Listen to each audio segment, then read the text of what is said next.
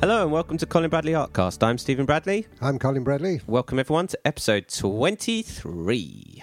Ready to go again. Voice coming back, Steve. Yeah, you haven't got a cold again, have you? No. The cold went after a couple of days, but it left me with a bit croaky. I was a bit croaky for a while, but that's all returning now, so I'm almost in full voice. Almost full voice, full energy. Yep. After last week's marathon of a show. That was, yeah. I was exhausted after that show. I suppose everyone else was after listening to all that knowledge and information. We're not going to keep it that long this week, don't worry everyone. So, how are you, Dad? Well, I'm okay now, as I said. I've been managing to, even though I've had a cold, I've still managed to do little bits and pieces, a few things in the pipeline and setting up new projects. It hasn't stopped you from doing your art? No. I love Have you ever not been able to do art because you've been so ill? Or have you always kind of gone, no, I don't care? It's funny, you know, with a raging cold and a raging temperature, you still can, obviously there are times. One time I was laid up on my back completely. So I had middle ear infection. I couldn't do anything then. I think that's a bit tricky. Yeah, but apart from that, no, I've never been that ill that I couldn't do it. No. Do you think it helps? Oh, definitely, yes. It's healing powers. I think there is a sort of meditative powers with artwork, isn't there? And get in the zone. You do. Zone out. You forget about how ill you are and things like that. I wonder if anyone's out there's got any stories of things. I'd love to hear if anyone sort of, had to overcome something and they've used art as like a meditation and a way of... Well, I tell you one instance that was always stuck in my mind. We had a lady called Josie who who was one of my students, and she used to come every week, and she had a arthritis bad in her hands. Oh, no. Yeah, it was pretty bad. And when she came, she used to take her casts off, because she had casts on both hands. Oh, she took them off to do the artwork. And I said, are you all right? She said, yes. She said, I don't feel anything while I'm doing my artwork. But, of course, as soon as she left, she put them back on again and went back. Oh, my God. So it just shows you how this can actually... It's mind over matter, Steve. Yeah. And you kind of... As soon as you pick up the pencil, you're in the zone. Therapeutic. Yeah. I recommend it to everybody. Interesting. Okay, so this week, what I wanted to talk about was reference pictures. We touched upon sort of in previous podcasts about reference material. Right. But I wanted to go into a bit more detail of how people can get their own reference pictures. So when you first started out, you mentioned last week that you used to just go around and take pictures. Yes. Tell us more about how you obviously didn't... You use your mind to create the picture, or adapt an image that you're already looking at. That's right. So when you first started doing art, did you think, right, okay, I need to get a camera? Or did you already have a camera and you just said, I'm just going to go out and see what I can find? Or did you have places you already wanted to go to? Well, right from the very beginning, I did what I'm sure most people do. They got some calendars and books from the library and just copied, because I had no intention then of becoming an artist at all. I was just copying, like to draw, and I used to find subject material. So before I took the photographs, which was more in the professional area than it was in the amateur, I know I copied photographs. In fact, a lot of people bring this up to me from time to time, say, how do we stand on the copyright for, for like books or calendars? Well, last week I mentioned that somebody had pinched somebody's, or drew a picture, painted a picture of somebody else's, another famous artist. He was pulled over the coals because it was a direct copy of what he did. Yeah. And if you copy somebody else's art, that's slightly different. But if you copy a photograph, a reference photograph, technically the picture that you paint is your picture. That becomes your copyright. Right, okay. Because you haven't strictly copied... I mean, if you copied it exactly... Well, you haven't taken a photocopy possible. Of it. It's not like you've taken a photocopy. Yes, so you've taken your interpretation of the image. Yeah, and it is your interpretation, and that becomes your copyright. So theoretically, I've never heard of a case where people have been taken to court for that. Except in the case of Disney, as I've mentioned. Yeah, they're before. very, very, very hot. They're hot on that because they don't want their images mucked about with. So calendars and things like that, that's what you started out? Absolutely, and books and references. Just go to the library and just see if you were to take, if you copied somebody else's picture, I did a Louise Rayner picture some while ago, just to see how it. I loved her work anyway, Victorian artist again, and I loved her work. And I thought, I wonder what this would look like in pastel pencils, and it came out really well. But at the bottom, I put Colin Bradley after Louise Rayner. Right. So people knew that it was an original. Oh, yes. It was a picture that you'd interpreted. And she wouldn't object. She's been long dead, you know. It's a Victorian artist. And it's the same with Quinton. This Quinton picture that I do, now that's going to be based on a Quinton. That's what I shall say in my blurb when people see it. I'll say this was based on a A.R. Quinton watercolour. So it's like it's for that kind of stuff you're okay. And I suppose you also, like you said, for commercial gain, you know, certain pictures and things like that. You're not really... even then, Steve, you could copy a photograph. When I say copy, you could paint a photograph in your interpretation of a photograph, and you could sell that picture for money. So that's and okay. Not be pulled over the coals because, as I said, it becomes your copyright. Yeah. You're not using the person's original picture. So what made you then go from taking reference material out of calendars, books, things like that in the library to then going and taking your own pictures? Because... Natural progression? Well, mainly because I wanted local scenes. And you couldn't really get those, you know, from calendars and books and so on. So I used to take my own pictures of local scenes. Where were you living at the time? Where was your in local Gravesend. scenes? Gravesend. Gravesend, So yeah. what places were around you to take? Oh, lots of cases. Mepham Green. Give people an idea of what Gravesend like, because people listen all around the world. They don't know what Gravesend in Kent's like. I don't think I want to. Don't say what Gravesend's like now. Gravesend's not that great. but back then, the surrounding area of Gravesend, right? I mean, Gravesend was on the river, so you had river scenes that you could do. But I tended to go back in time rather than take Gravesend as it is now. Okay. It was as it was then. Yeah. But so when fields, kind of old buildings. What would you do? No, I think when you go outside Gravesend, there's a lot. There's Mepham, Cobham. There's lots of nice places outside of surrounding the town. I'd never did a picture of the town. Gravesend town. No, not the town of Gravesend. Gone downhill since I was 30 odd years ago. It's gone downhill even more now. So I wouldn't go. Broadstairs, you see, where we live here is lovely. I mean, we've got a lovely seaside town, and it's a pleasure to paint pictures here. Yeah. So you used to take pictures of your surrounding area, yes, and get sort of ideas. Yes, we had a place called Mepham, which had a windmill in it, and they had cricket on the triangle green every Sunday. That sort of rural scene, which was lovely. So you primarily used to take pictures of landscapes, right? That's right. Not anything like animals or portraits or anything like that. Not to start with. Not with watercolour, I didn't know. I used to animals used to appear in a lot of my pictures, and people too. But I used to get those from references.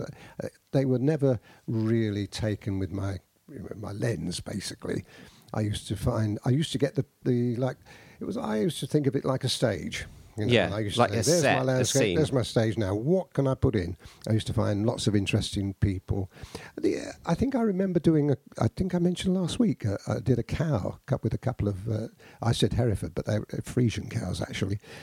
They were in the picture. Yeah. And I kept them in there. Yeah. But very often you see people and animals aren't in the right place. You have to move them around. Yeah, you have to sort of shift them a bit. Yeah. Or make a few up, Yeah. So that's what I used to do with people and animals. But I never did any portraits at all to start with. Not really until I started with the pastel pencils. Right. And then I went mad, and then I was taking photographs. Because it's got to be quite tricky, right? Taking pictures of portraits and animals and things like that. Oh, very. For example, like the animals that you've drawn, the animal portraits. Yeah. How do you get a photo? I know you've said this a few times to me before in the past. How hard must it be to get the animal in the right place, the right position, the right expression, everything to be perfect? It's got to be really tough to get a picture of. It's luck, really. Is it? Yeah, a lot of the time. But I remember I wanted to do a project for the Artists Illustrators magazine early on, and I went to Howlett Zoo Park and photographed tigers. I did quite a lot of pictures. I used to take photographs, But of course, the problem was they've got bars, haven't they? Quite rightly. Oh, in the way, yeah. Yeah. And They didn't let you go in there then. well, no, but I took some pictures, really, really good pictures. When I saw them, when I got back home, I saw the pictures. I thought, wow, they're nice. And I decided on one picture, particularly that I wanted to do, and for the magazine. But I didn't have the name of the tiger. So I actually went back to Howlett's again, and I saw them in the office. I said, excuse me, and I explained who I was and what I'd done. She said, oh, well, if you can leave me a picture, that you've taken, I'll ask the keeper. You wanted to know the name of the then tiger. If you ring me later on, I'll tell you what the name is. So I said, okay, fine. And I did. I rang her later. She said, I saw so-and-so and so-and-so, the keeper, and he's a bit perturbed. I said, oh. He said, yes, she said, because he wanted to know how you got into the cage. He thought I'd actually got into the cage because there was no bars. It wasn't bars. You know that mesh you get? Yeah. Well, I'd photographed it with a telephoto lens, and the mesh disappears. You can't see the mesh, it's gone. Right. So you just see an animal. And he was really perturbed, seemingly, that he thought I'd gone into the cage. You'd endangered and I said, well, yourself. no, I'm not that silly. I didn't get into the cage. And I explained to him how I got it. Anyway, the name was Beamer. Was Beamer, and it became quite famous. Why did you want the name? I think it's lovely that you've got the name, but why do you think that's important? Well, it was the article that I was writing, and it was quite an important one, and it was nice for me to say that I went to Howlett's and the tiger was Beamer and so on. It's a nice touch. It's a bit more of a connection, would you say? You establish that connection more with your subject say this is, his name is. So that was one occasion. But I mean, the rhino that we got recently, that was your friend. Took a great picture of that. Yeah, that was a terrific picture. So animals in their setting, like the one you took at Howlett's. Yes. Obviously, you can go to a zoo and you can snap away, can't you? Right. Yes. But if you want to draw your pet dog, say. Yes. That's got to be a tough picture to get. It is. Again, you take lots and lots of pictures. I always tell people to don't take a photograph on a sunny day. Always use a dullish day. The reason being that you get sharp sunlight, and the sharp sunlight causes a lot of shadow, and that creates a real problem. So 3/4 angle to the light source, I usually say. So you take a photograph 3/4 angle to the light source and just keep taking them over and over and over again. You can whole reel of film. Well, it was a whole reel of film. Now it's all digital. Yes. It's all digital. So but you can I used to away. say in those days a whole reel of film, because you'll get one. Maybe if you're lucky, you might get one or two pictures out of that you could really you can use. Yeah. What's the hardest animal, do you think, to photograph? Cats. Really? Without any dogs obey. You say sit. And they sit and they cock their heads and they pose for you. Cats, they don't want to know. Have you ever tried to photograph a cat? Oh, yes. And without real major success, I've got to say. Really? Yes, Tough. Yes, it is hard. Has anyone said, can you take a picture of my cat and draw it? Oh, yes. But usually they supply the photographs for that. Yeah, you say no way. You get a good photo, then I'll take a picture. Then I'll draw a picture of it. That's right. Yeah. So landscapes, what tips have you got for photographing landscapes then? Because you said about the 3/4 angle light source for the animal. Well, what about landscapes? Yeah. Well, you've got with a landscape, you've got a background, a foreground, and middle ground. Yeah. Sort of, and what you want all three things to have an interest. So what you have is a background area like distant hills or trees disappearing into the distance or foliage or whatever. Then you have the sort of middle foreground area that's got to have all the interest in it, really. The foreground supplements that quite a bit. So if you were doing people, for instance, you wouldn't put them in the foreground. You put them in the middle distance. Okay. Usually, because they're too big and they command much of the attention. Picture. Yeah. The little picture I did of Quinton. I mean, think about that. I had a cottage there with a little bridge and some foliage, and I wanted to put two little characters in. Now, I thought, well, where can I put them? And I had to put them in the middle distance, because had they gone in the foreground, it would have obscured the painting. Okay, so that's one thing that you can do. Yeah, so when you're looking for a landscape picture, when you're looking for the photo, when you're looking for that shot, just have a look through your lens, look on your screen, and just check that there's the foreground Yeah. And It's always not got take it too much. from standing position as well. Don't bend down. You always stand Right. in position only.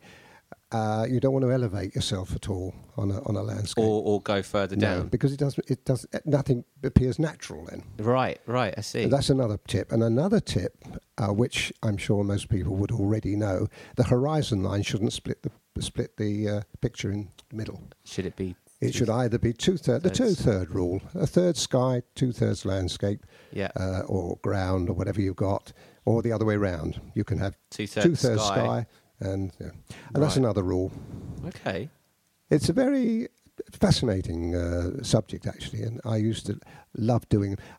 Very often I'd get a landscape picture and I'd crop it to fit how I wanted it I was to going be. to say, so then this moves me on to how you would crop images and things like that. How would you compose an image? You know, would you, for example, would you take a picture and you go, that doesn't look quite right, and then you would change it? So you could always take pictures and then adjust them later. You can. It's amazing, actually. It's always a good idea to take a picture from perhaps a bit further away than you would intend. And then when you look at the picture, especially nowadays with the photographer being so good, with digital photography and the computers, you can put it on the computer and you can keep crop until you find exactly the position that you want. How did you used to do that back in the day before computers? Oh, it was daring. Well, Because- same sort of thing, really. I'd take a picture from a distance and then I'd just crop the photograph. Well, I'd crop it. I'd sort of mask it off. Mask it off, yeah, and use that. And the other thing is you make it up. You make a lot of it up. I was going to say, You put things in. That's my next question. How true did you originally? How true did you stay to the photos that you were looking at? Did you straight away go, Yeah. I'm going to make this Yeah. my own? Yeah. Always wanted to do that. I always did. I never did a picture as it was. No, I always moved things around. And these things have Change changed things around. Yeah, because I remember reading that Constable did that, and if it's good enough for him, it was good enough for me. And you see another point you mentioned probably a few times over the last few weeks about combining pictures, taking pictures of lots of different things and putting them all into Yes, one that's picture. right. Yes. How do you do that? How do you take? Do you say you take a landscape and you think this is a bit boring? I need to Yes. put something here. How does your mind process work with saying, what do I put in there? Now I've got to get a picture of that. Right now I'm going to put that in there. Well, I tell you, one of the most fascinating pictures I ever did was a picture of Croydon scene, and I took. It was a lovely old photograph, and I stripped it completely of all the people. There was no people in it at all. When I did it, I looked at it and thought, okay, I've got my bare canvas. This was in drawing form, in my original drawing. Okay, Right. so I had two streets, So you drew really interesting buildings, and it was about 1890. There Wow. was the time. But it was old a picture. photograph. It was a sketch. No, it wasn't. It was No, a picture. It was an actual a photograph. Right. An old photograph. And you had that, and there was no one in it. Yeah. Right. No, I took them all out. Oh, you took them all out. Yeah, you'd never get a street scene, No, I was in gonna say, that's daylight a with very nobody boring in it, picture, especially innit? in the middle of a town. No, I got rid of them all. And what I then did, I put 42 people in there. 42. 42 people. Yeah. Why did you?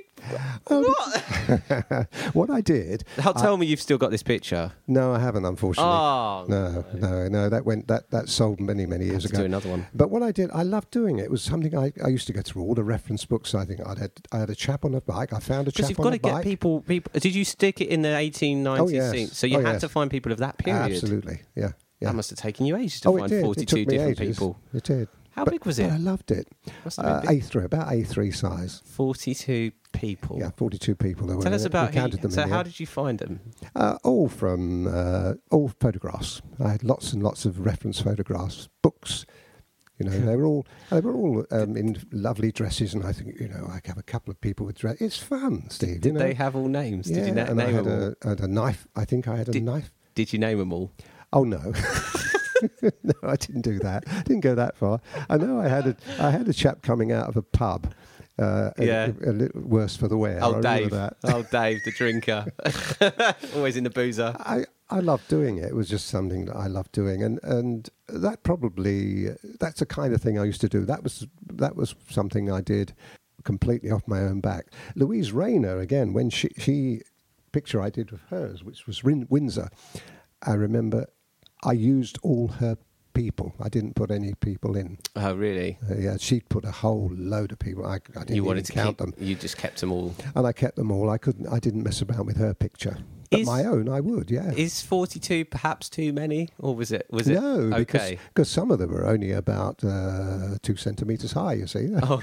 they were a long, long way back. They must have been other really end of the far. street. Right. Somebody looking out of a window. Do you think there's a limit? There is obviously got to be a limit of how many you can put in. I think yes, and I really don't know the answer to say how many you just know there is. Definitely not too few. Or do you think you need to have, especially on an A3 picture, you need to keep it interesting because you've got obviously. Where did you on that picture of the 42? Did you have any in the foreground, or were they all in the middle ground? They were. I had one because then you've got to split up. I did have somebody in the foreground. Otherwise, you've got a problem there. If you've got a street scene with nobody in the foreground, you think, well, "What's wrong with me?" Yeah. Didn't I wash this morning or something like that? Kind of thing. Why are they keeping the distance? So no, you've got to spread them out. Then that's a kind of because you're looking at a completely different scene.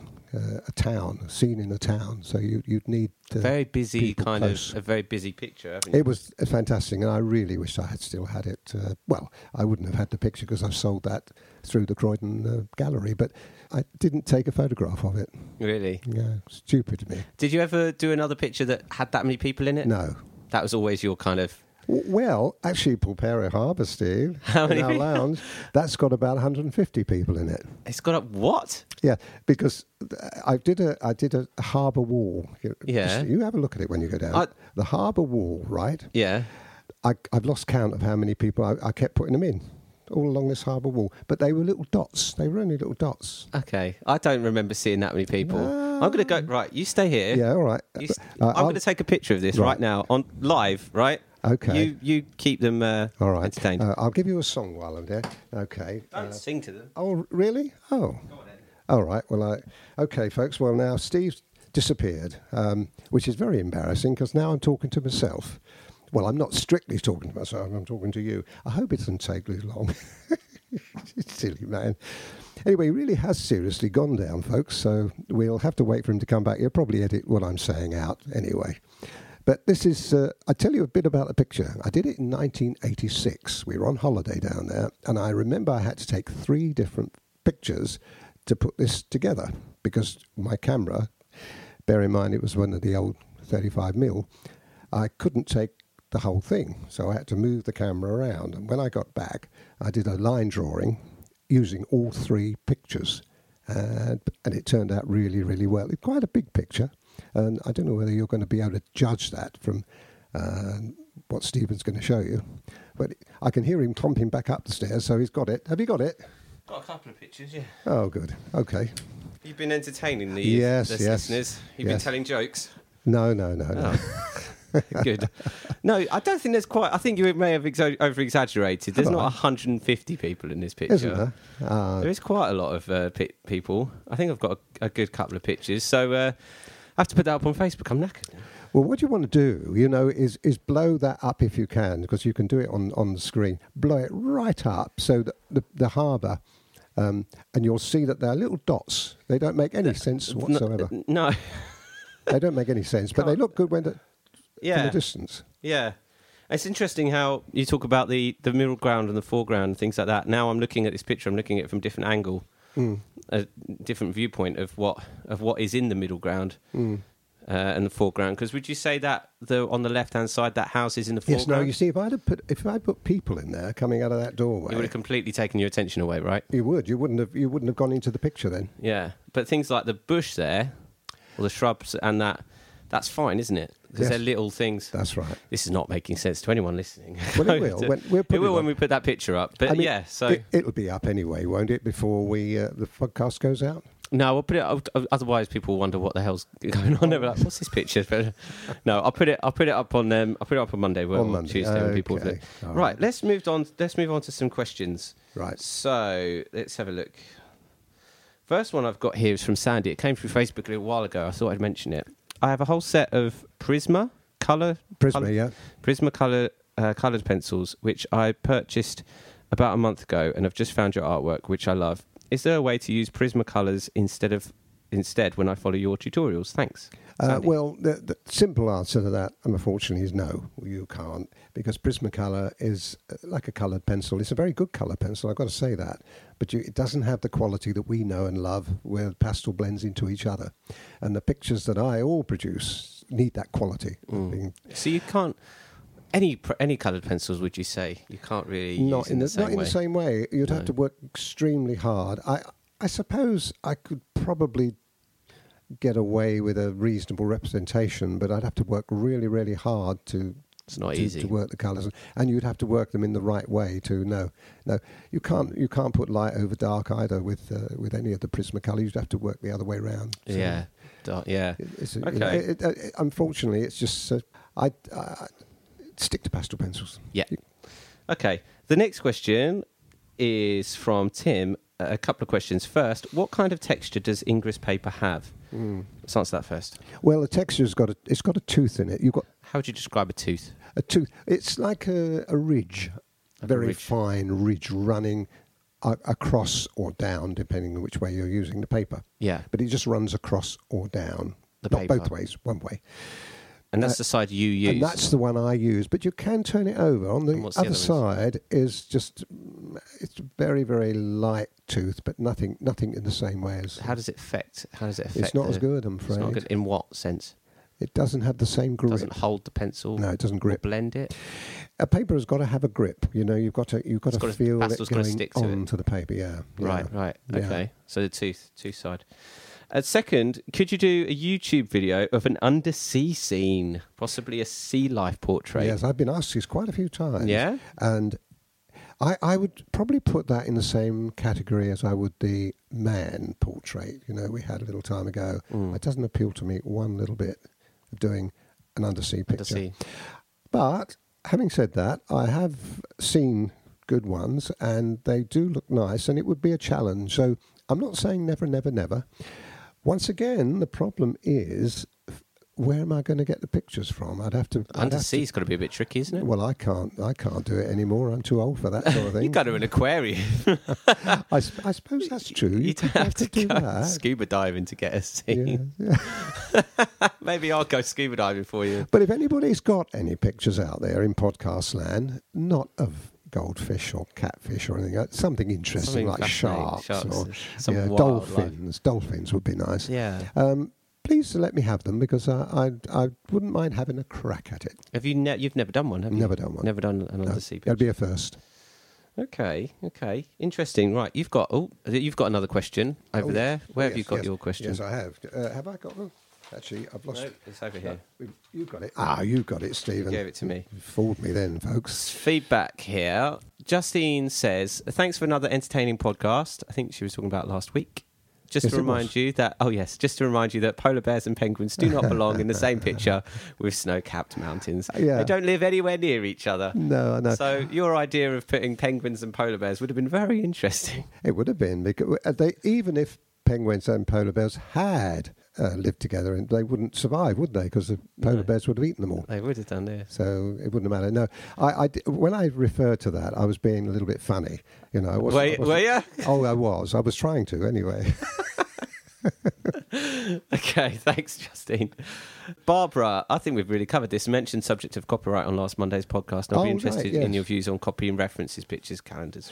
That's right. Well, yes, that sort of prompt. I think we have covered that. Copyright. Don't worry about copyright if you're copying photographs or pictures.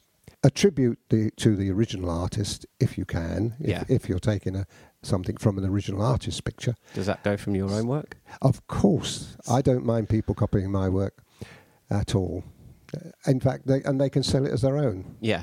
I don't really mind that. That's the big thing with a lot of your pictures. Obviously, you sell them as packs, so people learning. Absolutely, learning, and they sell them in their art shows and to their friends, and they don't have to put my name on it at all. So you can do that, folks. Great. Okay. Well, that wraps up another podcast this week. Not quite as long as last week, but very interesting. Good information, I hope. So. That's about it, really. There's a few things maybe that I can talk about on the members' site. The Autumn Mist finishes this weekend, or Saturday, just gone from the time this podcast goes live. So we'll be starting the mountains, the snow-capped mountains.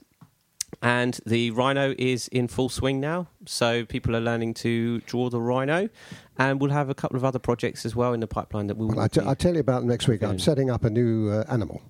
Are you? Yes, I won't reveal what it is at the moment, but it's a cracker. Is it? You Yeah. haven't even told me yet. I know. Well, I'm not going to either.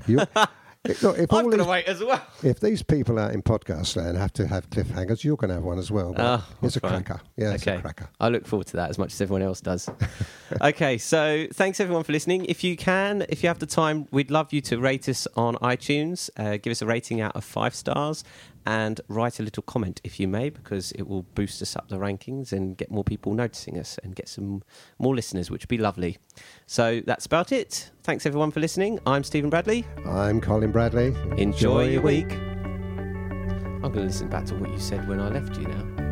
Oh, yeah. Well, you really dropped me in it there. Thanks a lot. It's all right. I'll make you a cup of tea. Oh, well, that'll make up for it.